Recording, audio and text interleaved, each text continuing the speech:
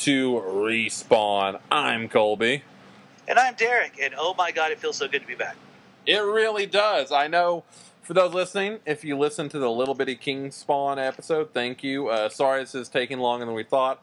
As always, I had just a laundry list of weird shit pop up and had to be taken care of. We're back. That's why you're getting a weird double dose of Spawn this week. We want to make sure. I just want to take a quick moment to say on air, thank you, Colby, for doing the King Spawn coverage. I did not get a chance to read the issue, and I have not had a chance to listen to it yet. I am very excited to hear you talk about it, and I'm really thrilled to have a little mini episode like that on the feed. Hopefully we can do some more stuff like that in the future. Yeah, I would love to. We'll start off saying, if you guys like more current Spawn reviews, I keep up with Spawn constantly. I do not mind and would love to do some just little episodes here and there talking about what's going on. And I will note, King Spawn, for anyone wondering, I dug it a lot. It does differentiate itself from the main Spawn line a lot, because the main Spawn line is in this more larger-than-life, closer to a superhero book than it has been in a long time. And King Spawn's kind of, so far in this first issue, much more of the horror and dark focused. So I'm glad that it seems like there's a dividing line right now between the two. It sounds great. I'm gonna have to read it. I'm gonna have to give it a shot, even though I am essentially 215 issues behind. Yeah, well, you read Spawn's Universe, so you're kind of there. Spawn's Universe, we'd mentioned it when it happened, connected to issue 100 of Spawn, which we get to talk about today. Yes. Oh my god, I'm so thrilled to talk about it. What volume are we on? Are we on 17? It's been a while. I think we're on. Let me do some quick looking. Yeah, I think this is either 17 or 18. I'll double check and make sure. I will say we are very, very close to finishing the first Humble Bundle worth of Spawn, which was the reason we started the Spawncast, was because I wanted to read the books I bought in a Humble Bundle. So I'm really kind of amazed and impressed we managed to cut through it in what feels like such a short amount of time. Yeah, it is volume 17, by the way, issues 99 through 104. Awesome. Yeah, this is a culmination of a lot of stuff. I also can't believe... No joke. Yeah, I also can't believe we're here. Also, put it in kind of time preference. Issue 100 hit in November 2000. Oh, wow.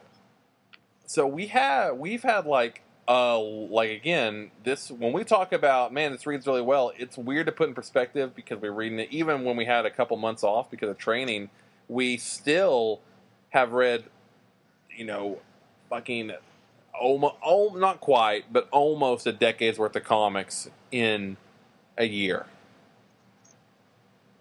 And that's insane. Yeah, it's fucking insane because, when you're reading, especially how we read it, and hopefully you guys listening to this read along, it always, it never feels like that. And I do think we don't necessarily give McFarlane the credit on this half because we don't feel it. But man, these actually read surprisingly well back to back to back to back for the most part, knowing how much time really has passed.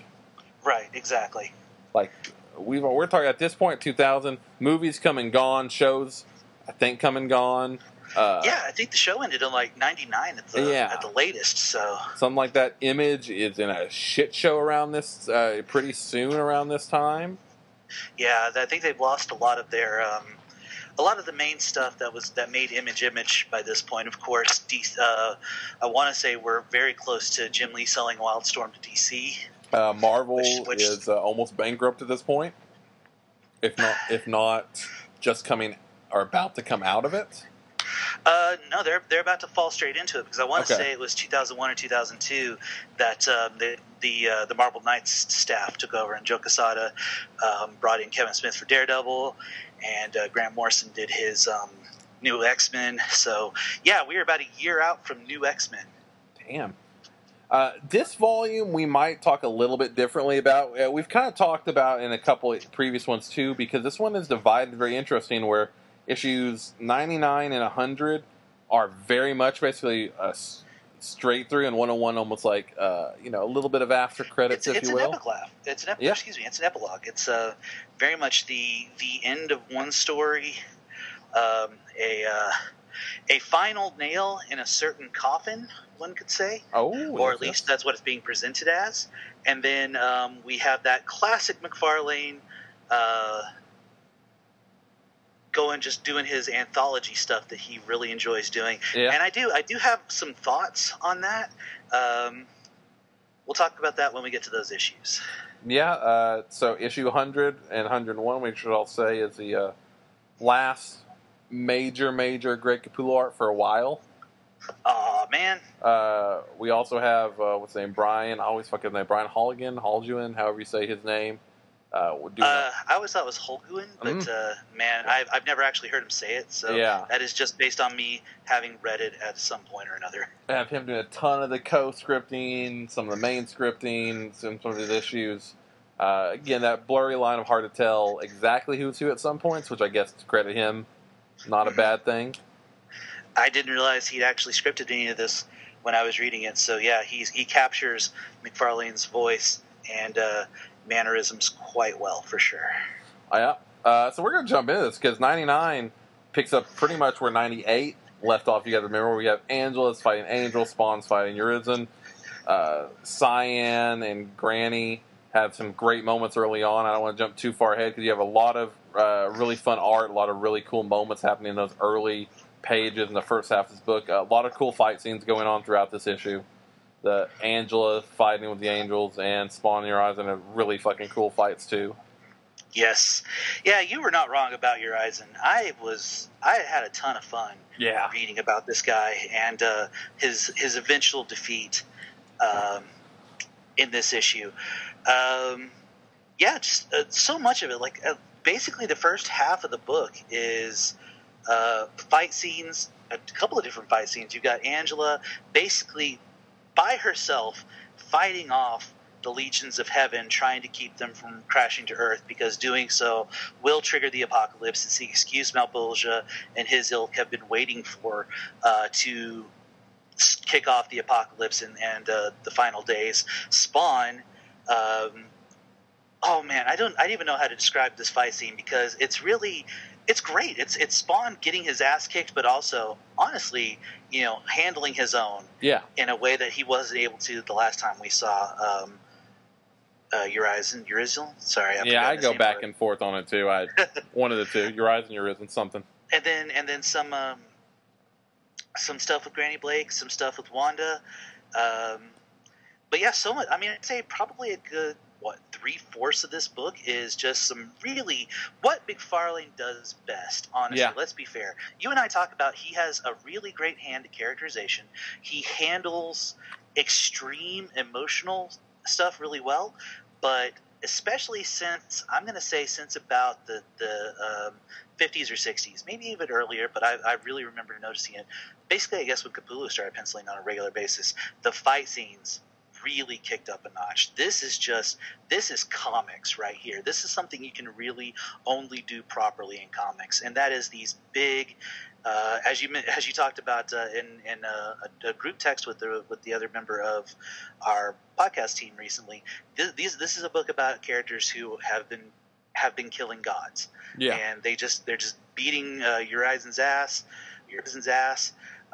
And like I said, it is interspersed nicely with some good character beats and character moments. But for the most part, this issue is just badass, incredible fight scene. And to jump ahead of your description a little bit, I honestly really, really love that the Metatrons, I guess. I really don't know what they're called. They're the three voices of the Almighty basically say, she's right, all of you stand down, Angela, do as thou wilt when it comes to helping Spawn. So just as Spawn seems to be once again kind of losing that upper hand he's gained, Angela comes down from heaven and helps him defeat Urizen. And man, it's just so much fun. This issue is just a ton of fun. No, it really is. Kind of into we should mention one of the big things that we know now that Abin's absent by Malebolgia. Mm-hmm. Again, you have the Cyan and Granny stuff. Just talking about the sad man and Wanda and Terry, more about their pregnancy. It's very, again, you talk about the core of it, the fight. It's amazing, and it does set up. Again, it's hard not to just not just jump into issue 100 because issue 100 goes straight from there. Yeah, I mean, it's literally it's so amazing. You know, I feel like another book, and not to throw the man under the bus, I'm still a pretty big fan. In a Bendis book, the Malbolgia reveal, or even in a Scott Lobdell book from the 1990s, the Malbolgia reveal would then be followed by 6 months of deciding and planning and debating and arguing. So this is the information we have now. You know, we just finished this big badass fight with Urizen. What do we do next? Do we go after Malbolgia? What is his plan? What is the next step? Nope, none of that shit. Nope. The fight with Urizen is literally the pre-show, the appetizer to what is coming next, which is Spawn immediately traveling to Hell to fighting Malbolgia. So there's, I mean, you're right. It's almost impossible to discuss issue 99 without discussing issue 100 because they are two halves of a whole at this point. Oh, they are, yeah. Because you go straight there. You have Mammon talking to Malbolgia at the very beginning of the issue about, kind of questioning him. They're arguing back and forth. Malbolgia basically saying what we kind of knew to be the case, which is he has this plan so he can become the sole ruler of Hell. And beyond that, you go pretty fast into Spawn going to Hell, and that's interspersed with Wanda and Labor. And the fucking thing we've been waiting a long time, you have Malbolgia and Spawn fucking going at it. Which, again, like you mentioned, it is kind of fucking refreshing in a book that has had very deliberate pacing for a long time when you kind of, the hits start coming. That's a generous way to say it. Oh, yeah. Offense. No, I think some McFarlane actually is pretty decent at that doesn't get credit for is doing this thing where you'll have a lot of issues that have big story beats that go forward, and you'll have, we'll talk about in a minute, more like these anthology issues, these issues of, hey, kind of one and dones that build up to something without realizing it, and then when we hit a big story moment, he's not afraid to pull the trigger and just go, okay, we're at the story moment, moment's happening. We're not stretching it out. Here it is. It's Spawn and Malbolgia fighting. Issue 100. It's, the big issue 100, November 2000. We also have a shit ton happening, because not only do you have the fight scene, you have a major hero death and a major villain death in an issue, which is, again, you mentioned Bendis and stuff. I kind of feel like we're talking about it, so I feel like the death of Malbolgia and the death of Angela would have been two milestone issues that were like 20 issues apart. Right. Or at least, the beginning and the end of a story arc, not the same issue. And I'm sorry, man. I gotta say, I was saying you were being a little too kind when you were saying that McFarlane could be deliberately pacing, because as much as we love him on this show, I feel like sometimes McFarlane gets lost in his own work. Oh yeah, his deliberate pacing becomes a bit of a more a snail's pace. And that's something, again, we're going to talk about that a little bit when we get past the major events of this issue, when we get into the more anthology issues. Yeah. But we'll get there when we get there. This issue, I'm not going to make any bones about it. This issue is basically perfect. Oh yeah, it's for an issue 100. If you especially put yourself in that mindset of been waiting for this confrontation for a long time, and again, the fact that you don't have to wait, it dives into it, and the bulk of this issue, it's what's going on. It does a great job of kind of what a great big 100th issue should do, where it wraps up all these years and years of the story build-up, and also with the Wanda pregnancy, with a few other things, are setting up things to come in ways that never feel like they're being forced down your throat, and genuinely feel like, oh my god, I'm excited to see what happens here. I can't wait to what's going on here. And it's drawn incredibly well. There's a million great covers through this issue, of course.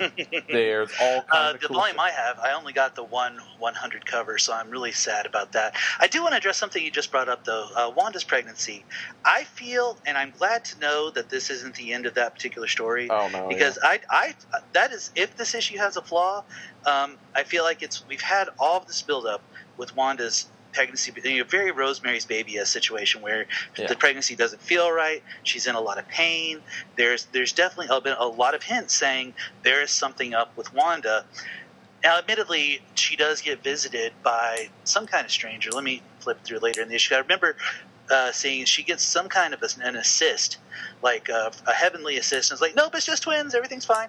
But it still feels like that almost felt like a cop-out. One of the angels visits her. It looks like one of the Metatron visits her. I will say that, the twins definitely become a central part of the story pretty soon. That's a rather important. Okay. As I say pretty soon, I don't know actually how soon, but I know. See, this is where now we're in this weird point of I've reread a lot of the Spawn period. And I'm like, I can't remember if I'm talking about in like 4 issues or in like 50 issues. Right. Well, the fact remains, I am here for the ride. I am here for the next 50 or more issues. Yeah. So I'm just glad to hear, again, as the Spawn novice, that that's not the end of their story, and that they're not just two happy and healthy twins. That, oh no, yeah. We're just going to get some mild cyan type stories that they actually have. Their story is not over yet. I'm glad to hear that. Yeah, no, it is nowhere near done for those two. It's we got a lot of characters that are going to pop up.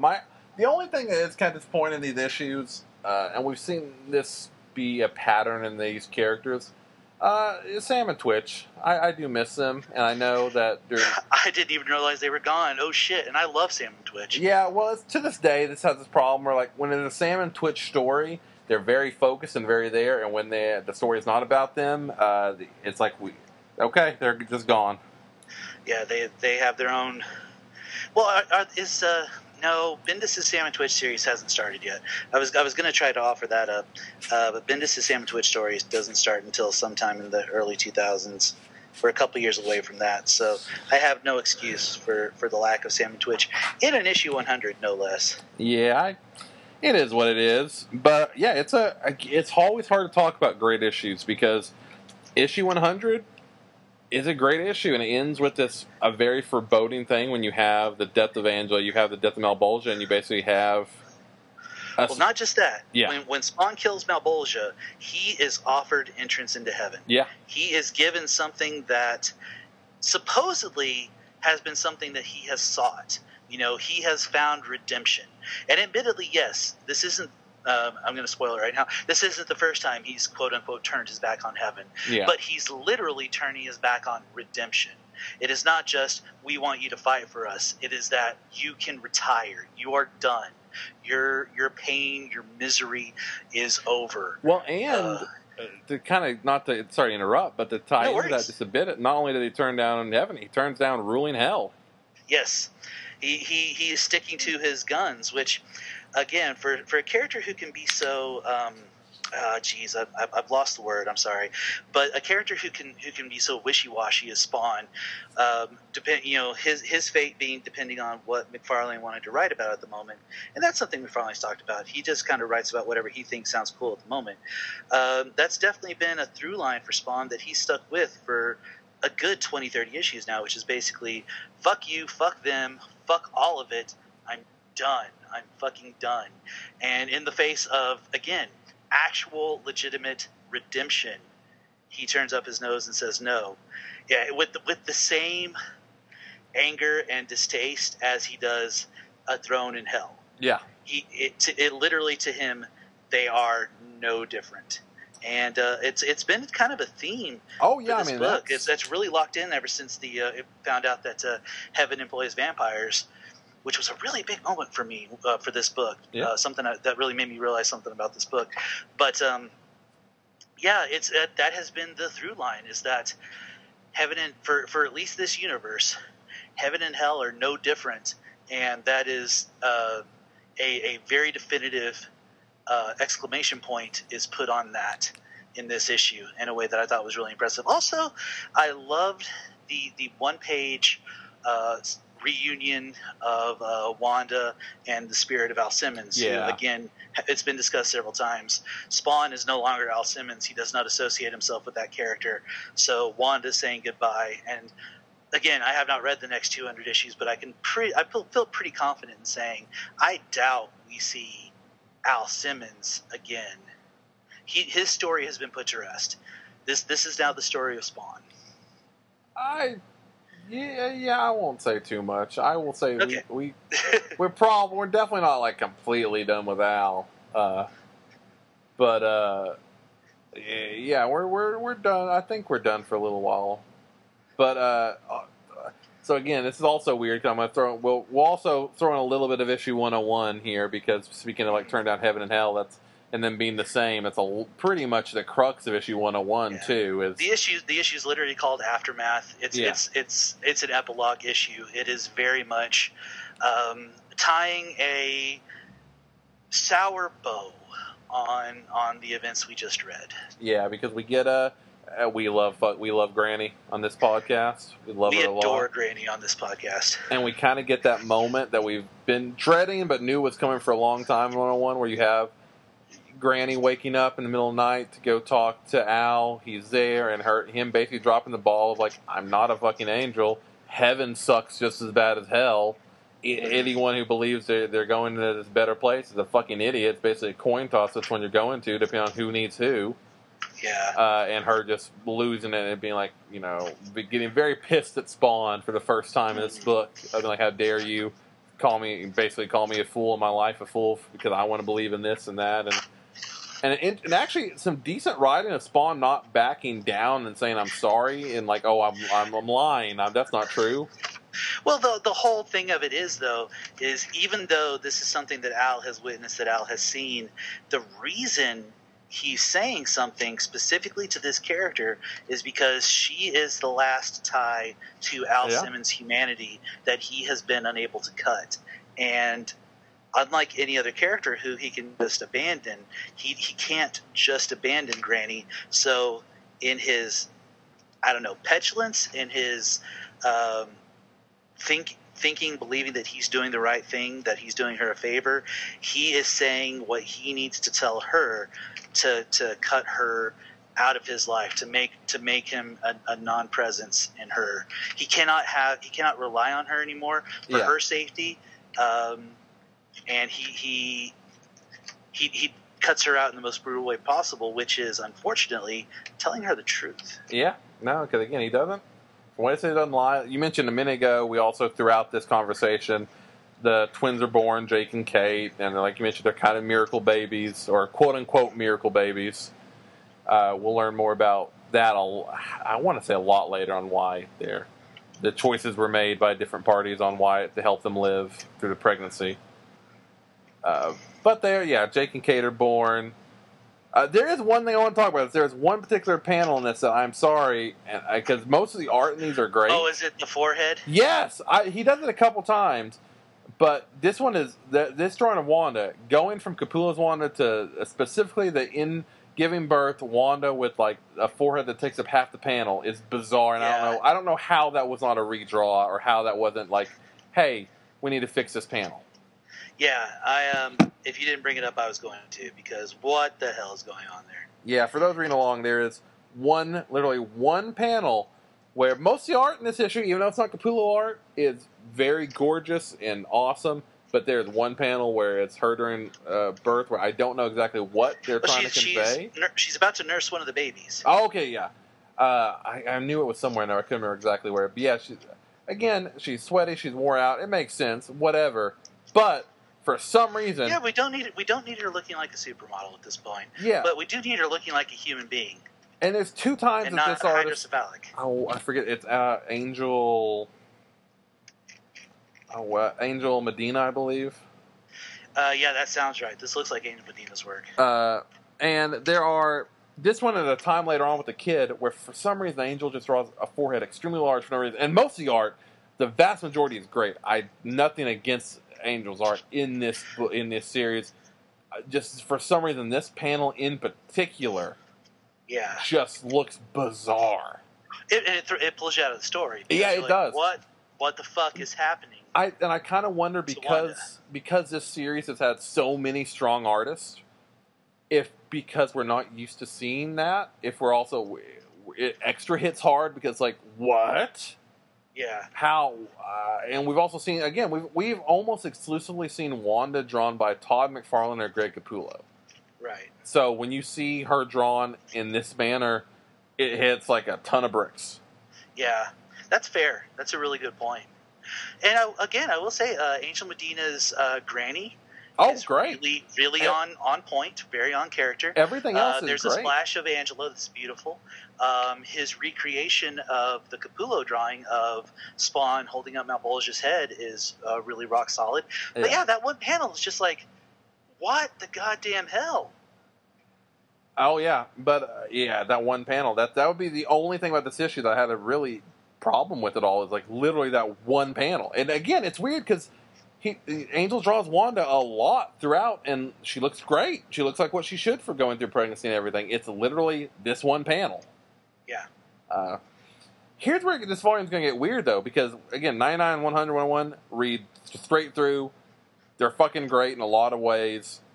And you can just chomp right through them. They're just chomp right through them. There's almost no reason to put the book down, because it's just like pop, pop, pop. You are reading a complete story, and then you get to cautionary tales. Yeah, so then you can tell the big stuff's over, because in 102, 103, 104 kind of go back to where Spawn was before, like issue 94 or 5 when the big story started, where it's like, oh, it's just a bunch of, here's this slice of life, this character, something weird's going on. We tell the weird story, and then Spawn comes in at the end and either saves the day or the day's ruined because of him.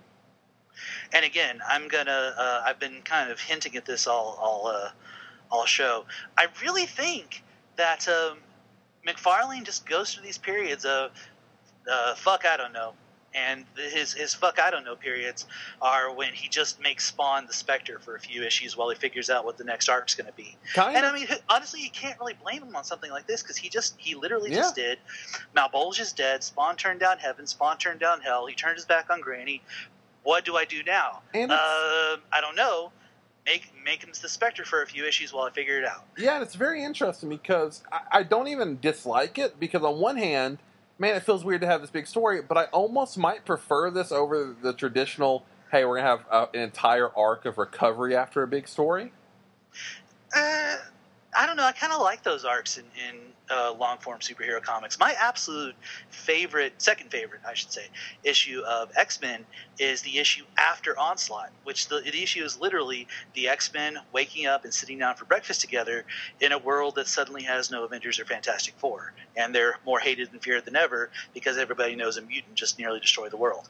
I love that issue, and to a certain extent, that's what the Aftermath issue was for Spawn.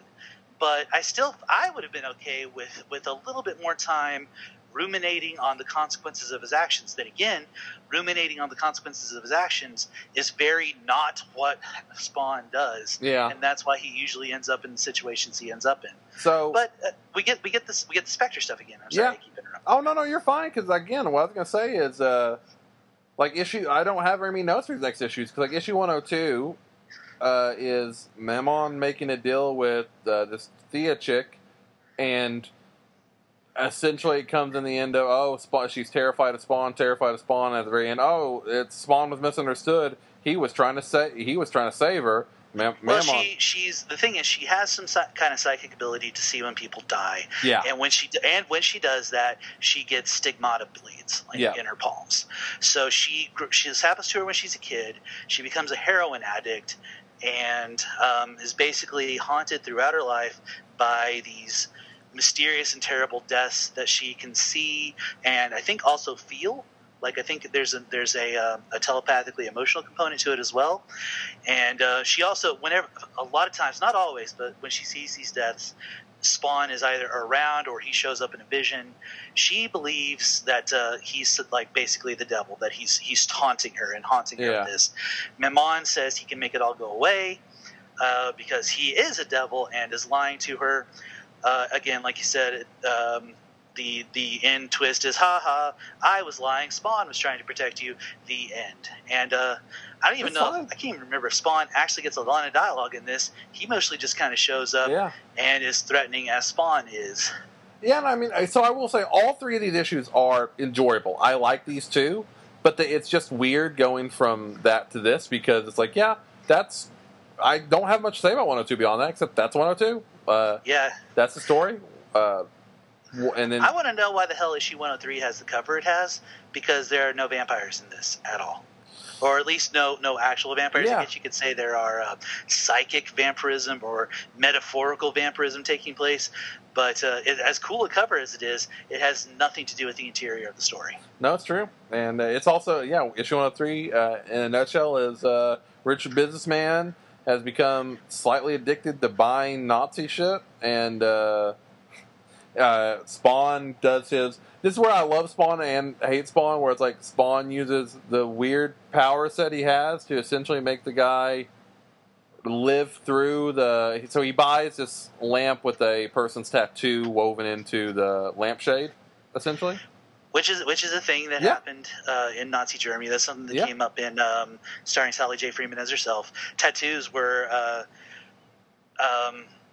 considered decorations for the various pieces of furniture that were used by Nazis to create furniture, etc.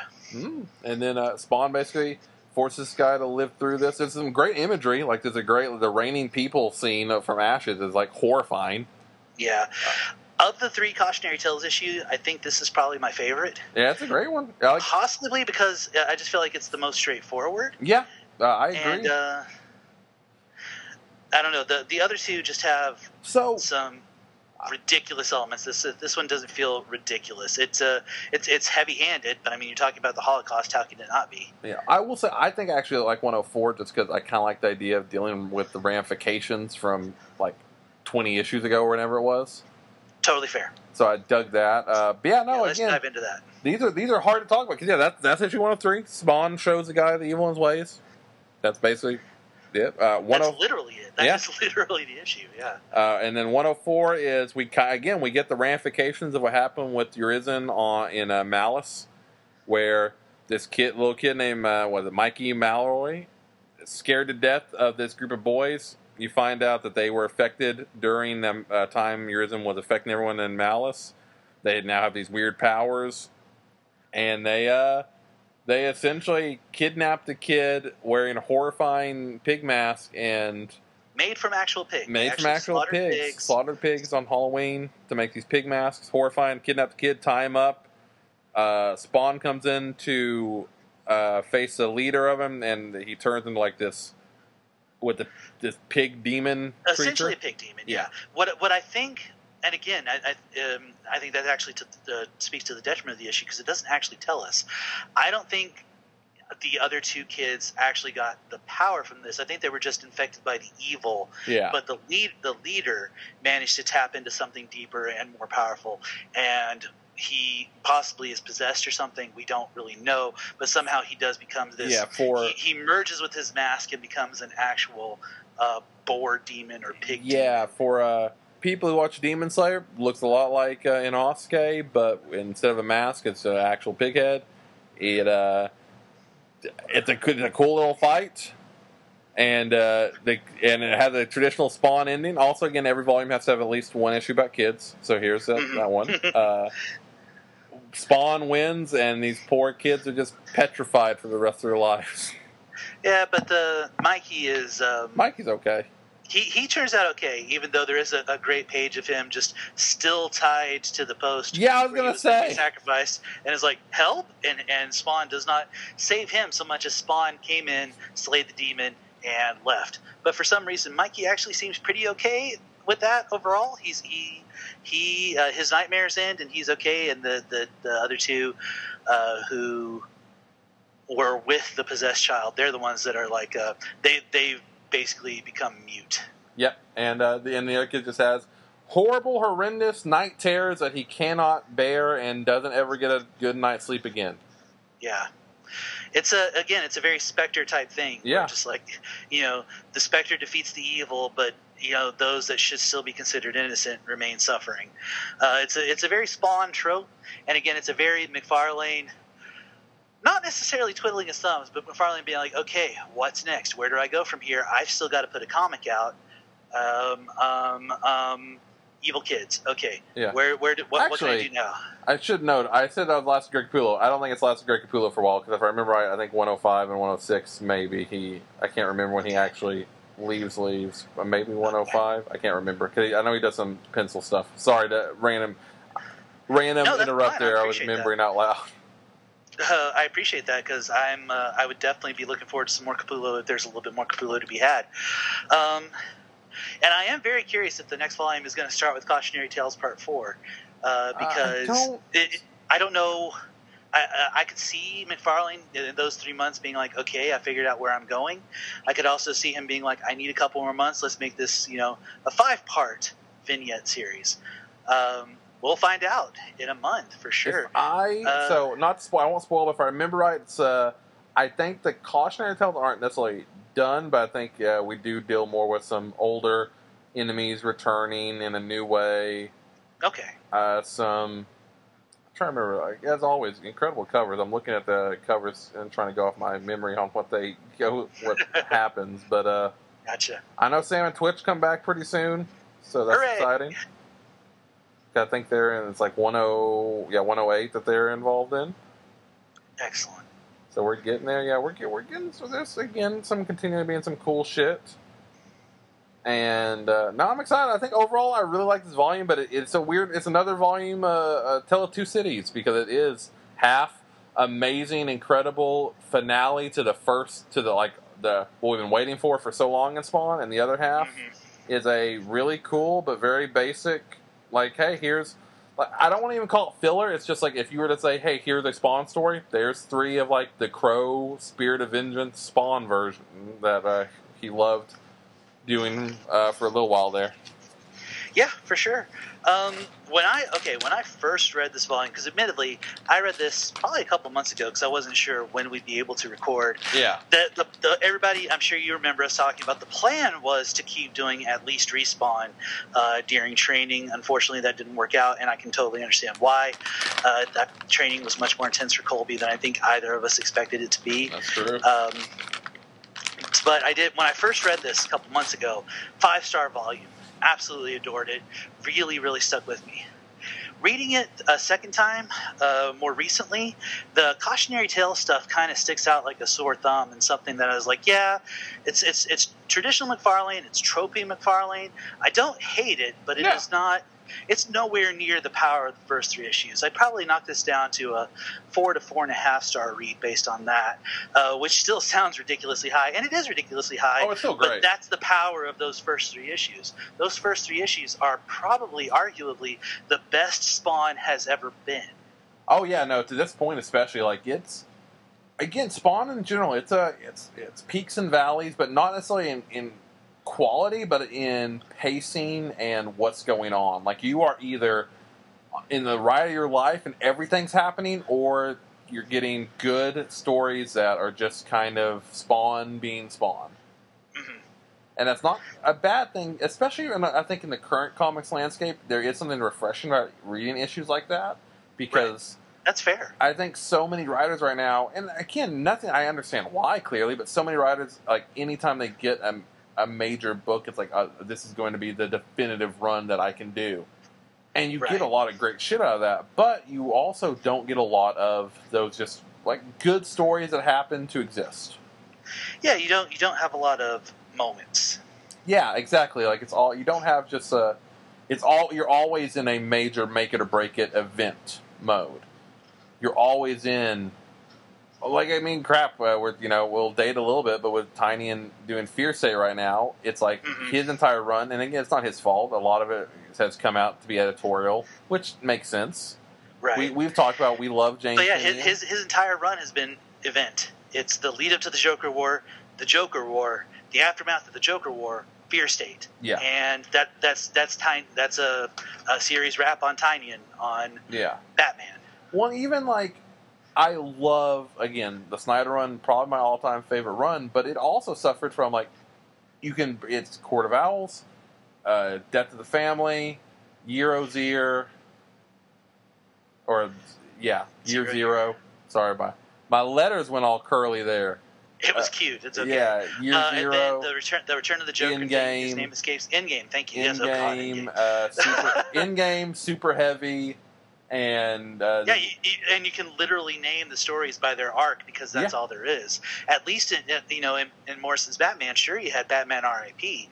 And then the Black Casebook stuff was more of a sprawling tale of all these different things, Batman Incorporated was almost a one-shot by one-shot, issue-by-issue story. Yeah. It's very similar to the way Hickman tells especially his X-Men comics. Oh, yeah, and I can definitely appreciate that, because when you're... And you know what, that actually just made me realize something about the Hickman stuff. Maybe that's why Hickman current one isn't hitting me as hard, is because we've gotten so little major X-Men for so long that it's like, oh, I'm kind of missing the actual giant X-Men story, to be honest. Right. Well, I feel like Dugan's going to be doing that with his X book, so I'm really looking forward to seeing what he brings to it, while keeping it in the Krakoan era. I'm very, very excited about what Dugan's doing. Yeah. No. But this is not an X-Men podcast. No. This is not blah blah. But we will mention, because this is where it kind of belongs. King Spawn. Shockingly, pre-orders were over 500,000, which is still mind-boggling. It's fucking insane. Yeah, the new era of Spawn has fully started. We have movement on the movie for the first time forever, as McFarlane has kind of relinquished a lot of control, and you have a new writer. Which, honestly, good for him. Yeah, no, again, it's like, I love McFarlane, and look, I just saw the Halsey movie in fucking theaters. There's a good chance I'll see Danzig's new movie in theaters. I'm a huge fan of people, just whether they're capable or not, going out and just making shit they want to make. Doing their shit, yes. But I also, again, would love a really, really good Spawn movie, because I think one in this era can be made. And, I don't, as much as I love McFarlane, it's his baby. A first-time directing gig on something like that never goes well. I mean, let's look at, as much as I appreciate it, Frank Miller's The Spirit is a movie, and that wasn't even on celluloid. And that's the sad thing. Wasn't even his first time doing a movie. If he probably had the best way to enter the filmmaking business from comics anyone has ever had. Of, hey, we'll co-direct with Robert Rodriguez and learn from Robert Rodriguez, and have Quentin Tarantino help out in a couple scenes, and then go make a movie, and it still didn't work out. And great. Not just that. Dude was a Hollywood screenwriter. He wrote the script for RoboCop 2, which is a better movie than people remember it being. Mm-hmm. So I'm very happy we're getting movement on that. That's fucking awesome. Again, we got Gunslinger Spawn coming in October. We got The Scorch coming out after that. A lot of great Spawn stuff happening. You got new killer figures coming out, one right after another. It's a great time to be a fan of Spawn, and this is a great time to kind of read a lot of... If you haven't read a lot of the original Spawn run, again, the more we read of it and kind of catching up, I still can't believe that we're, a little under a third of the way through all of Spawn. That's something I did not think we would get to in a weird way. On paper, I knew we would, but also it feels weird to be like, oh, we just finished 104. 321's coming out tomorrow or some shit like that. We're almost a third of the way. Yeah, we did it. I think that was the biggest thing, was we were like, if we do this, we have to do it. We can't quit it.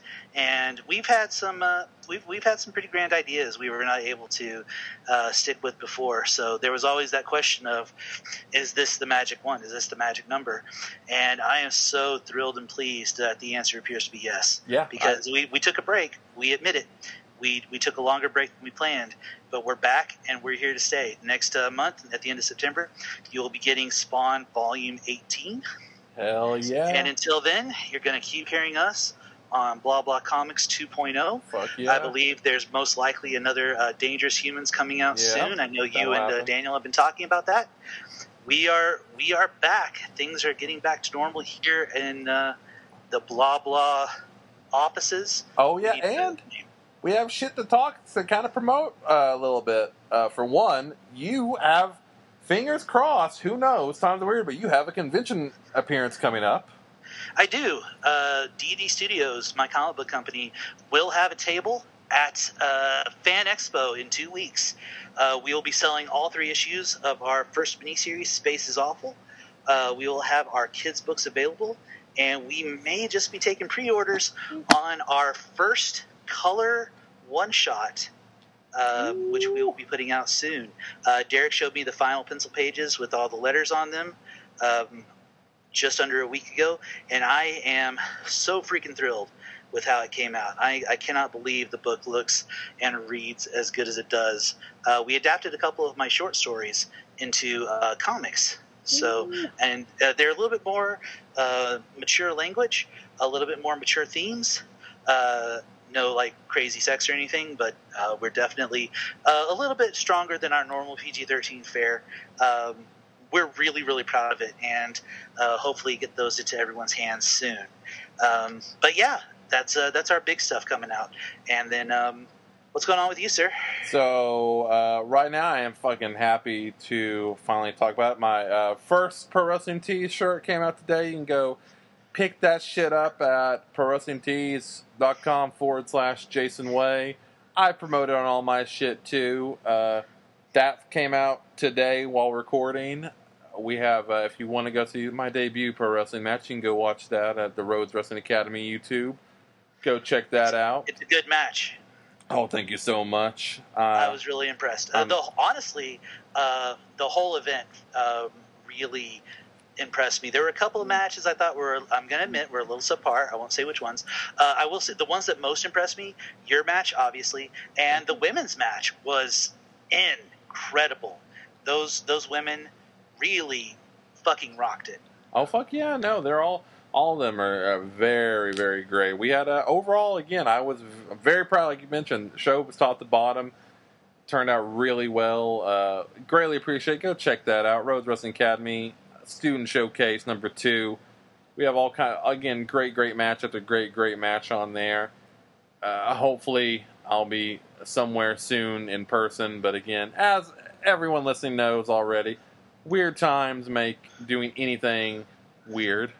But that's right now. If you want to directly support our individual gigs, that's the easiest way to do it. Go buy my shirt. Go see Derek at Fan Expo. Buy up all the amazing books they have for sale. They're all great. I have read them. I can vouch for them.